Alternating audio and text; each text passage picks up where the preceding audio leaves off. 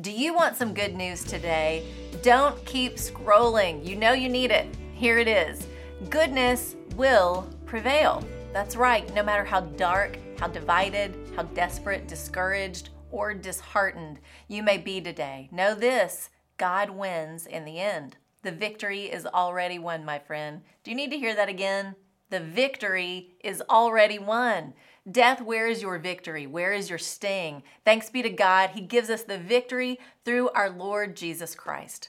Because of that truth in 1 Corinthians 15, we can walk this day with strength and resurrection power, no matter what we may face. God will be glorified. I was reading in the book of John chapter 13. Jesus is with his disciples in the upper room for the Last Supper. He tells them, "One of you will betray me." John leaned in to ask Jesus, "Who is the one?"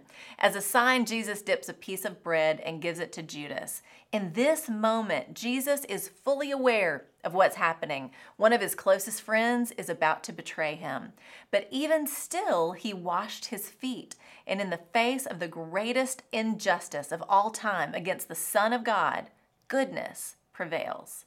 God's plan for redemption unfolds, and the Son of Man is glorified, and God is glorified in him. So, brothers and sisters, remember, God will get the glory. And we can know from Romans 8:28, He works for the good of those who love Him.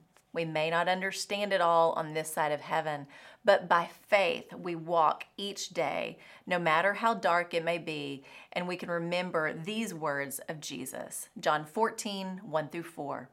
Do not let your hearts be troubled. You believe in God, believe also in me.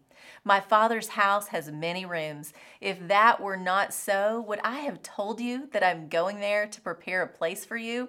And if I go and prepare a place for you, I will come back and take you to be with me, that you also may be where I am. You know the way. I'll be back for you. It was and is and always will be Jesus. Don't let your hearts be troubled. He is coming again. Do you know the way? If you've never put your faith in the way, the truth, and the life, maybe today really is your day for some good news. Jesus loves you so much. He died for you and rose again, paying the price for your sins. Believe it, and you will be saved. And one day you can come and go with me to my Father's house. It's a big, big house with lots and lots of rooms. That's what Jesus said, and that's the truth. It keeps me smiling and living each day with hope for tomorrow. Goodness will prevail. Share that good news today. I can guarantee you someone you know needs to hear it. I'm Lori Klein.